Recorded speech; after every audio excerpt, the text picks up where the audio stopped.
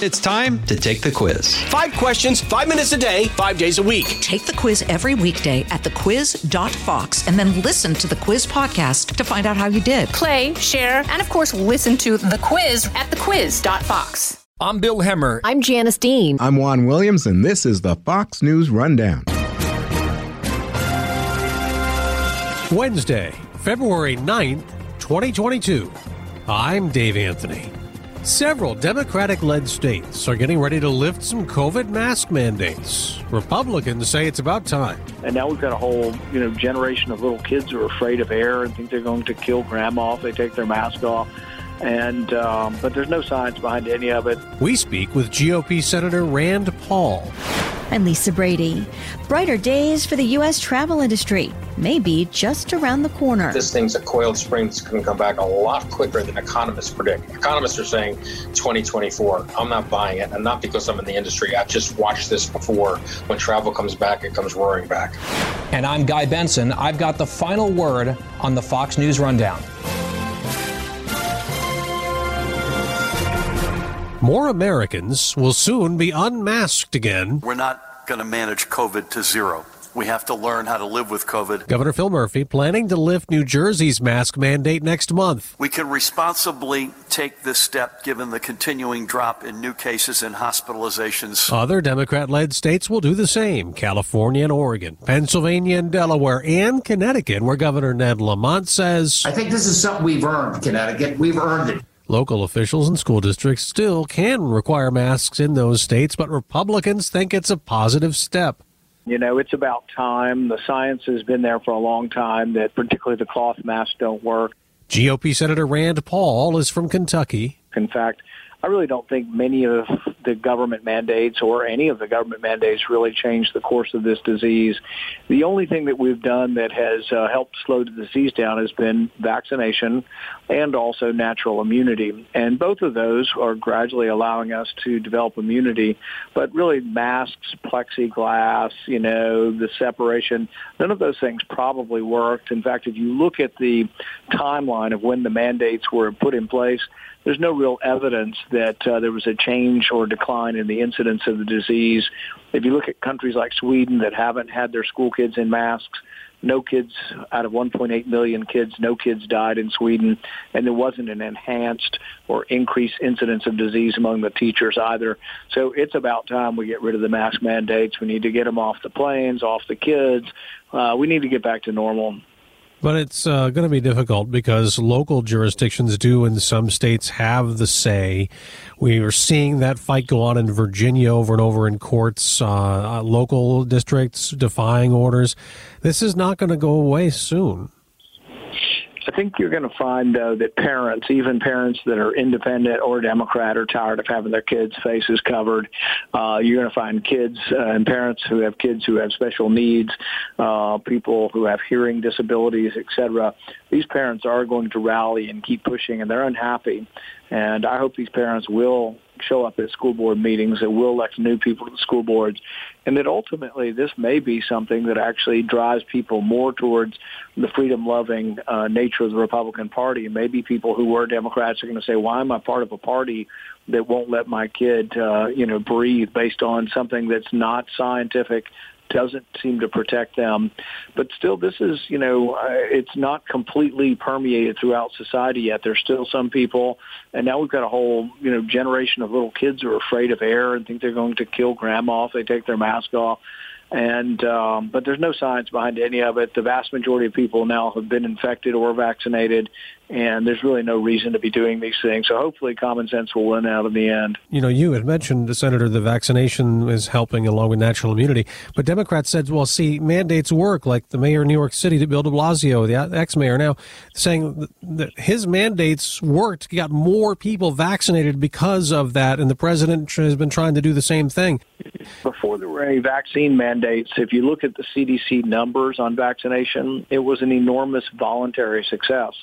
97% of people over age 65 got vaccinated voluntarily. They didn't have to be mandated. They looked at the data and said, this looks like a disease that kills older people. I think I'll take a vaccine. And most people did it voluntarily.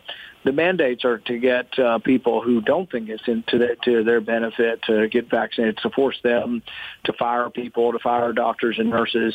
And really, I have a lot of sympathy for doctors and nurses who worked for over a year taking care of COVID patients.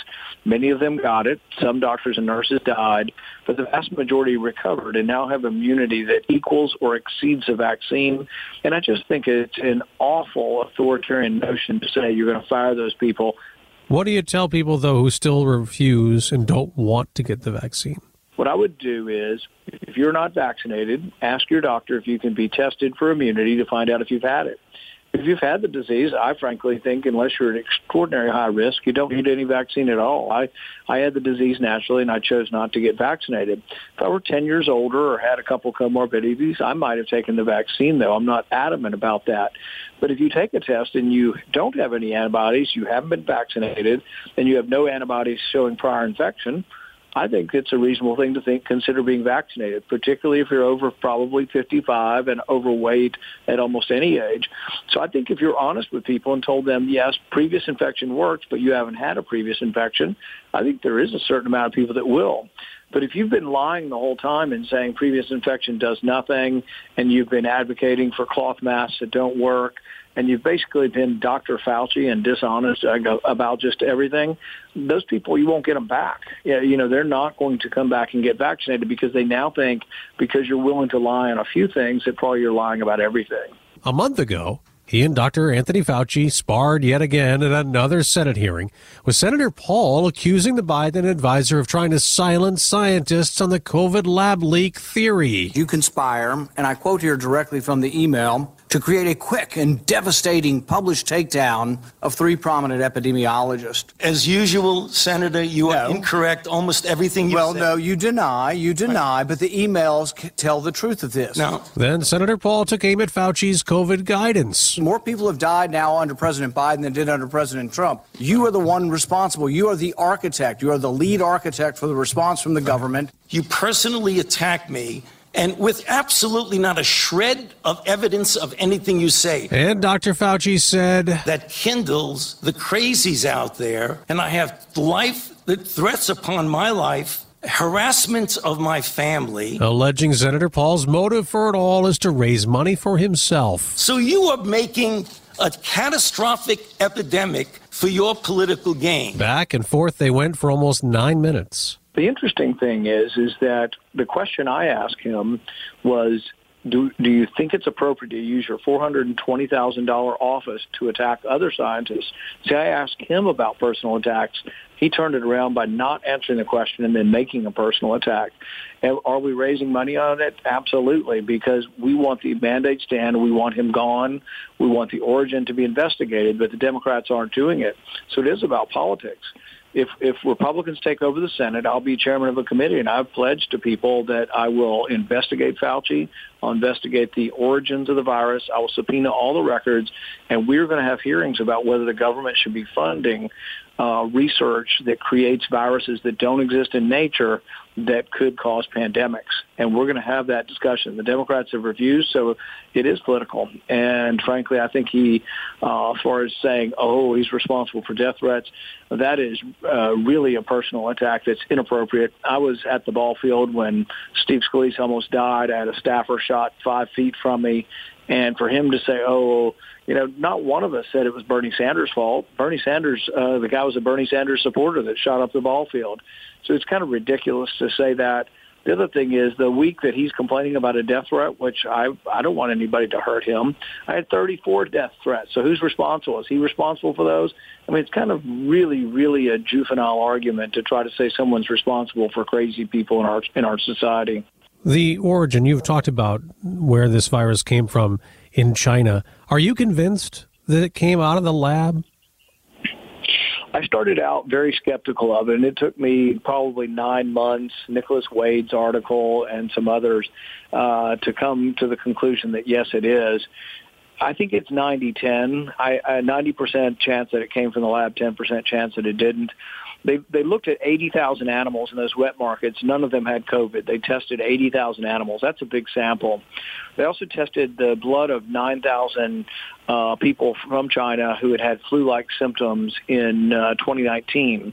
If it came gradually from animals, you'd expect a few of those people to be positive for COVID. None of them had COVID. So you take COVID from humans and then you try to infect bats with it. It doesn't infect them very well. There's a lot of indications that it looks like this was designed to infect humans.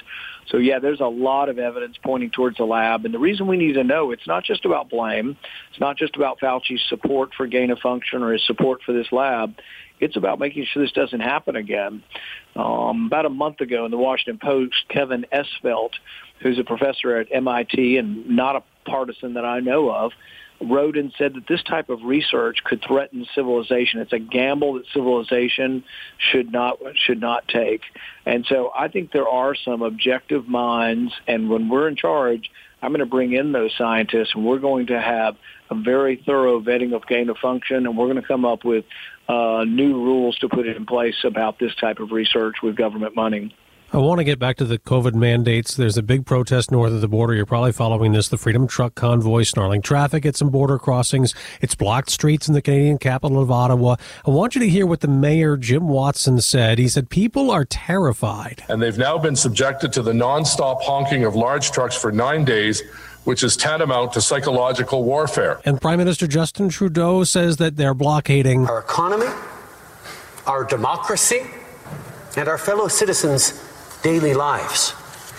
It has to stop. What's your reaction to all that? I would argue that the government is blockading trade, blockading travel, blockading commerce with all the crazy, unscientific rules and regulations and mandates they put in place. So my heart is with the truckers. I saw somebody on Twitter this morning who said, I'd rather be ruled by a bunch of truckers and farmers than academics and journalists, and I'm with him. I mean, common people have common sense, and they want to be left alone. There's no evidence that any of these mandates have changed the course of the disease, but people want their freedom back, and God love them. I think it's a great spontaneous thing that's arisen. I'm for American truckers doing the same. I'm for people boycotting New York City and California. Don't go to these places that hate freedom and hate you and hate Republicans. We should avoid, why live there? Move to Florida, move to Texas, move to Kentucky, move somewhere else. But, and that's what's happening. People are fleeing and looking for freedom. Look, even AOC can't go out and have a good time in New York City. She's got to go to Florida looking for a good time. You're often, you know this, you're attacked on the left. You can Google, see all the people say things about you, conspiracy theorists, spreading false information. What do you say? Do you try to respond to that? There's not one position that I've taken that is not backed by peer-reviewed science. I have a background in science, went to medical school, have published in peer-review articles in journals. And what you find if you go to a scientific convention is that you have to defend your work. People will say your sample size was too small. They'll say you had selection bias in your sample size. They'll say you ignored this and that. But that's how science gets better, through criticism. What's worrisome about the left is they don't want to hear any criticism. The left wants to stifle debate, and they say their way or the highway. And a great irony that, the left that once defended the First Amendment now wants to, put a kibosh on free speech. It is alarming. It should alarm everyone. Senator Rand Paul, Republican from Kentucky, we appreciate your time. Thanks for having me.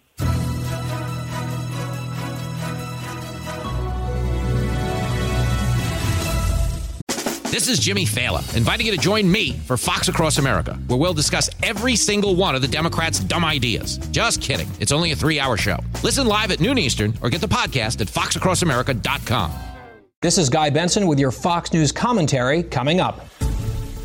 People aren't just longing for a return to normalcy. They're planning for it, if travel is an indicator.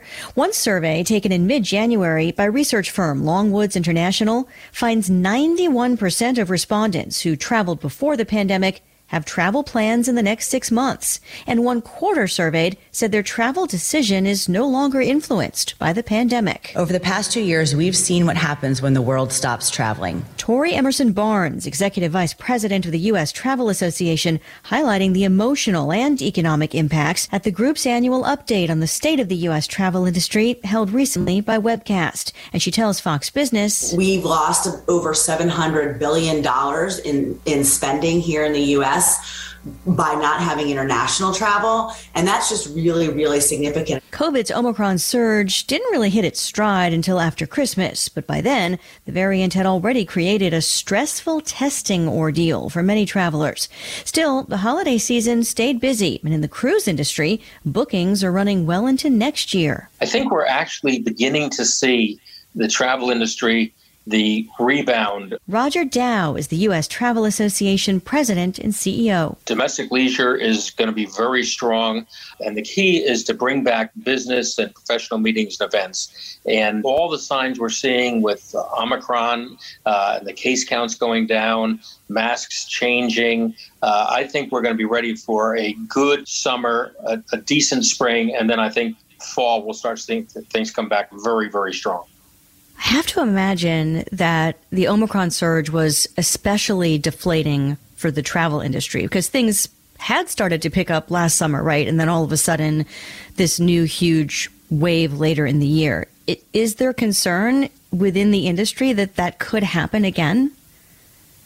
There's always concern. We thought we were getting to the tail end of Delta, and then when Omicron reared its head, it was really a problem. It was the 1 step forward, 2 steps backwards, and it really put a kink in, international travel and all that. But the good news is, if there's good news in these kind of things, is we're seeing it's very mild. Yes, it's very transmissible, but the numbers, the case counts, the hospitalizations, all those are going negative. And everything I know about diseases, and I'm not a doctor, but everything I know is they mutate, and each mutation gets a little weaker. And if that follows the case of other viruses, I think we're going to start soon putting this behind us. Is there optimism across the board where maybe last summer it was still more hesitant in terms of the spectrum of the travel industry, from airlines to hotels, vacation rental homes, that this summer could be, more of a turning point?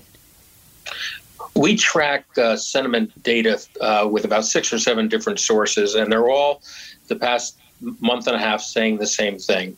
And that is 80% of Americans say they're going to plan a trip in the next 6 months. 60% of Americans, 2/3, are basically saying they understand this is something that is trailing off, that they're going to live with. So I think looking forward, this is going to be a very strong summer, because the other thing is people are telling us they are just sick and tired of not seeing their loved ones, their friends, and traveling. And I think this thing's a coiled spring that's going to come back a lot quicker than economists predict. Economists are saying 2024. I'm not buying it, and not because I'm in the industry. I've just watched this before. When travel comes back, it comes roaring back. Where do we stand right now in terms of COVID-related travel restrictions in the U.S.? I know internationally, some countries have already pulled back on testing requirements after a really hectic and frustrating holiday season for a lot of travelers, especially air travelers. Is it easier to travel now in terms of COVID rules than it was, just a few months ago, at least in terms of air travel? It's getting easier. Now, let's break it down to some pieces. Domestic air travel, last year we had over 500 million people, Americans, got on and off a plane, and we can't find traces back to COVID. So the airplane's probably one of the safest places to be, to tell you the truth, safer than the grocery store. So people know that. The thing that is also helping us in international travel is as these countries, UK, Portugal, Greece now, are all taking back the need for pre-testing before you get on a flight. And the reason that's a problem is people are concerned that they might get a positive or a false positive, and the day before their trip have to cancel it, lose money, have to rebook, and all that. So removing that testing requirement, I expect many countries to start following. It always goes this way. And with all due respect to the CDC, we've had several times where we've talked about Thanksgiving travel or holiday travel, and we had one time the CDC came out 2 hours before a press conference and said, do not travel. The next day, the number of bookings went up around America. I think, with all due respect to the CDC, Americans are basically saying, we've heard so many conflicting things. We're going to follow the data, what we hear from our friends, what we hear from people that have been traveling, and we're going to follow that. I know that cruising has had its own COVID journey, to say the very least. Now that more cruise lines are back, there have been a few incidents of large outbreaks, but overall, how is it going? Is the cruise industry fully back yet? The cruise industry has been coming back and was still looking forward to a great 2022. Again, most recently, the CDC changed the guidelines on the cruise industry, not that much based on data. I mean, there have been some cruise ships where I know one cruise ship had 30 cases, 26 were employees, 4 were passengers, not one went to the hospital. And so you're getting these mild cases, and the cruise industry has been a squeaky clean industry before because they've had to be, but even more so now. I mean, they test people before they get on board. They've got to have proof of vaccine. And the other thing that's happening with cruises is their bookings are monstrous. All the people that didn't go on cruises the past 2 years have rebooked, and people want to go. So they've got monstrous bookings. They just have to get through this schizophrenia that's going on with CDC and the cruise industry. What does the travel industry want going forward? And I know it's a really broad question because there's so many different facets of the travel industry, but do you think that, COVID restrictions of any kind should remain in place depending on the type of travel? Well, I think you peel the onion. You start bringing things back slowly, and you peel this onion back, then you peel this restriction. The biggest problem the travel industry has is not only in the U.S., but globally, and you hit the nail on the head earlier, is inconsistency. Each place I go, I have to end up calling and finding out, what is the procedure? Do I have to wear a mask? Do I have to show proof of vaccination? So one of the biggest things we need for the government is to cross the board to get consistent. The other thing we need is, there's something that's inside baseball perhaps called Brand USA. And it's the group that promotes America outside America, and they're funded by tourists. Well, the past 2 years, they haven't gotten any funding. So we have a bill with the government called the Restore Brand USA Act. And that group has $200 million each year to spend to bring travelers to the United States. And it's one of the biggest things we can do. So hopefully we'll get a bill passed that they'll restore Brand USA's funding temporarily. That's all we want, is just temporarily, because that's the fastest way to bring business and jobs back to the United States.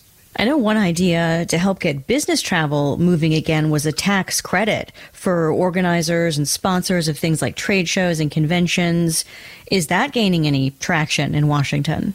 Yes, it is. There's several bills that we have that attached to.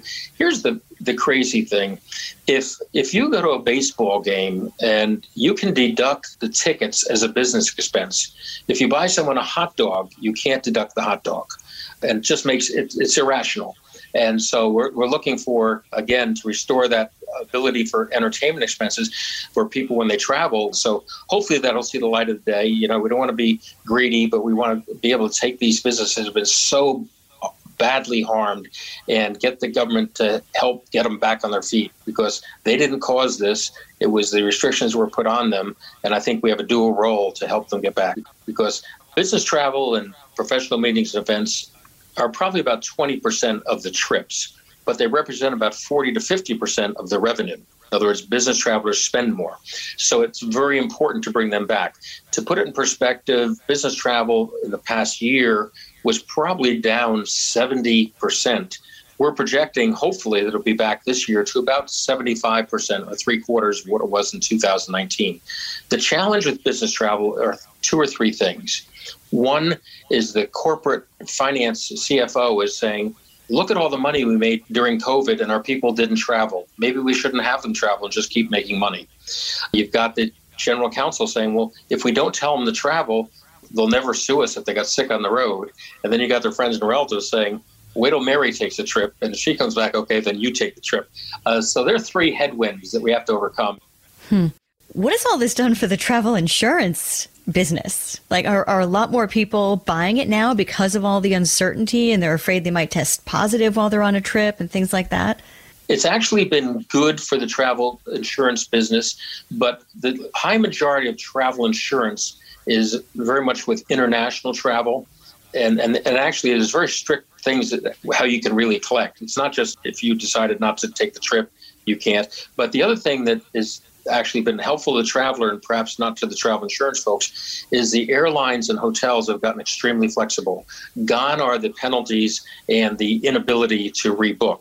Airlines are letting you rebook your travel, hotels. But I always tell people, make sure you know when you book a hotel what their policy is if you have to cancel or change. But right now, there's great flexibility. So people aren't as worried about having to cancel or change their trips as they were several years ago. Do you have any other advice for people who are booking spring and summer vacations right now, whether it's airlines or cruises or just vacation rentals? I mean, is there sort of a big picture that you want them to bear in mind that's, helpful to the industry? Yeah, and again, not because I'm in the industry, but my message is book now. As travel comes back, as you know what happens is demand increases, prices go up. So, and with the flexibility of changes, so one, book now. The second thing, if I were looking to go to a Broadway play or go to a city, I would do that now because the people that are most having the biggest problems are the inner city, big convention hotels and all that. There are bargains in New York, Chicago, Washington that you'll never see again short term. So I say, hey, take a look at those cities and book travel there. And the last thing is know before you go. And just like I do before every trip, even though I'm in the business, I have my assistant reach out and say, what are the protocols? What do I have to know? For instance, I went to New York City 2 weeks ago, and I had to show my vaccination card and my driver's license to get a meal at a delicatessen. So, but you should know that in advance, just in case you don't think to bring your vaccination card with you. Roger Dow, President and CEO of the U.S. Travel Association. Thanks so much for joining us. Always a pleasure. Thanks, Lisa.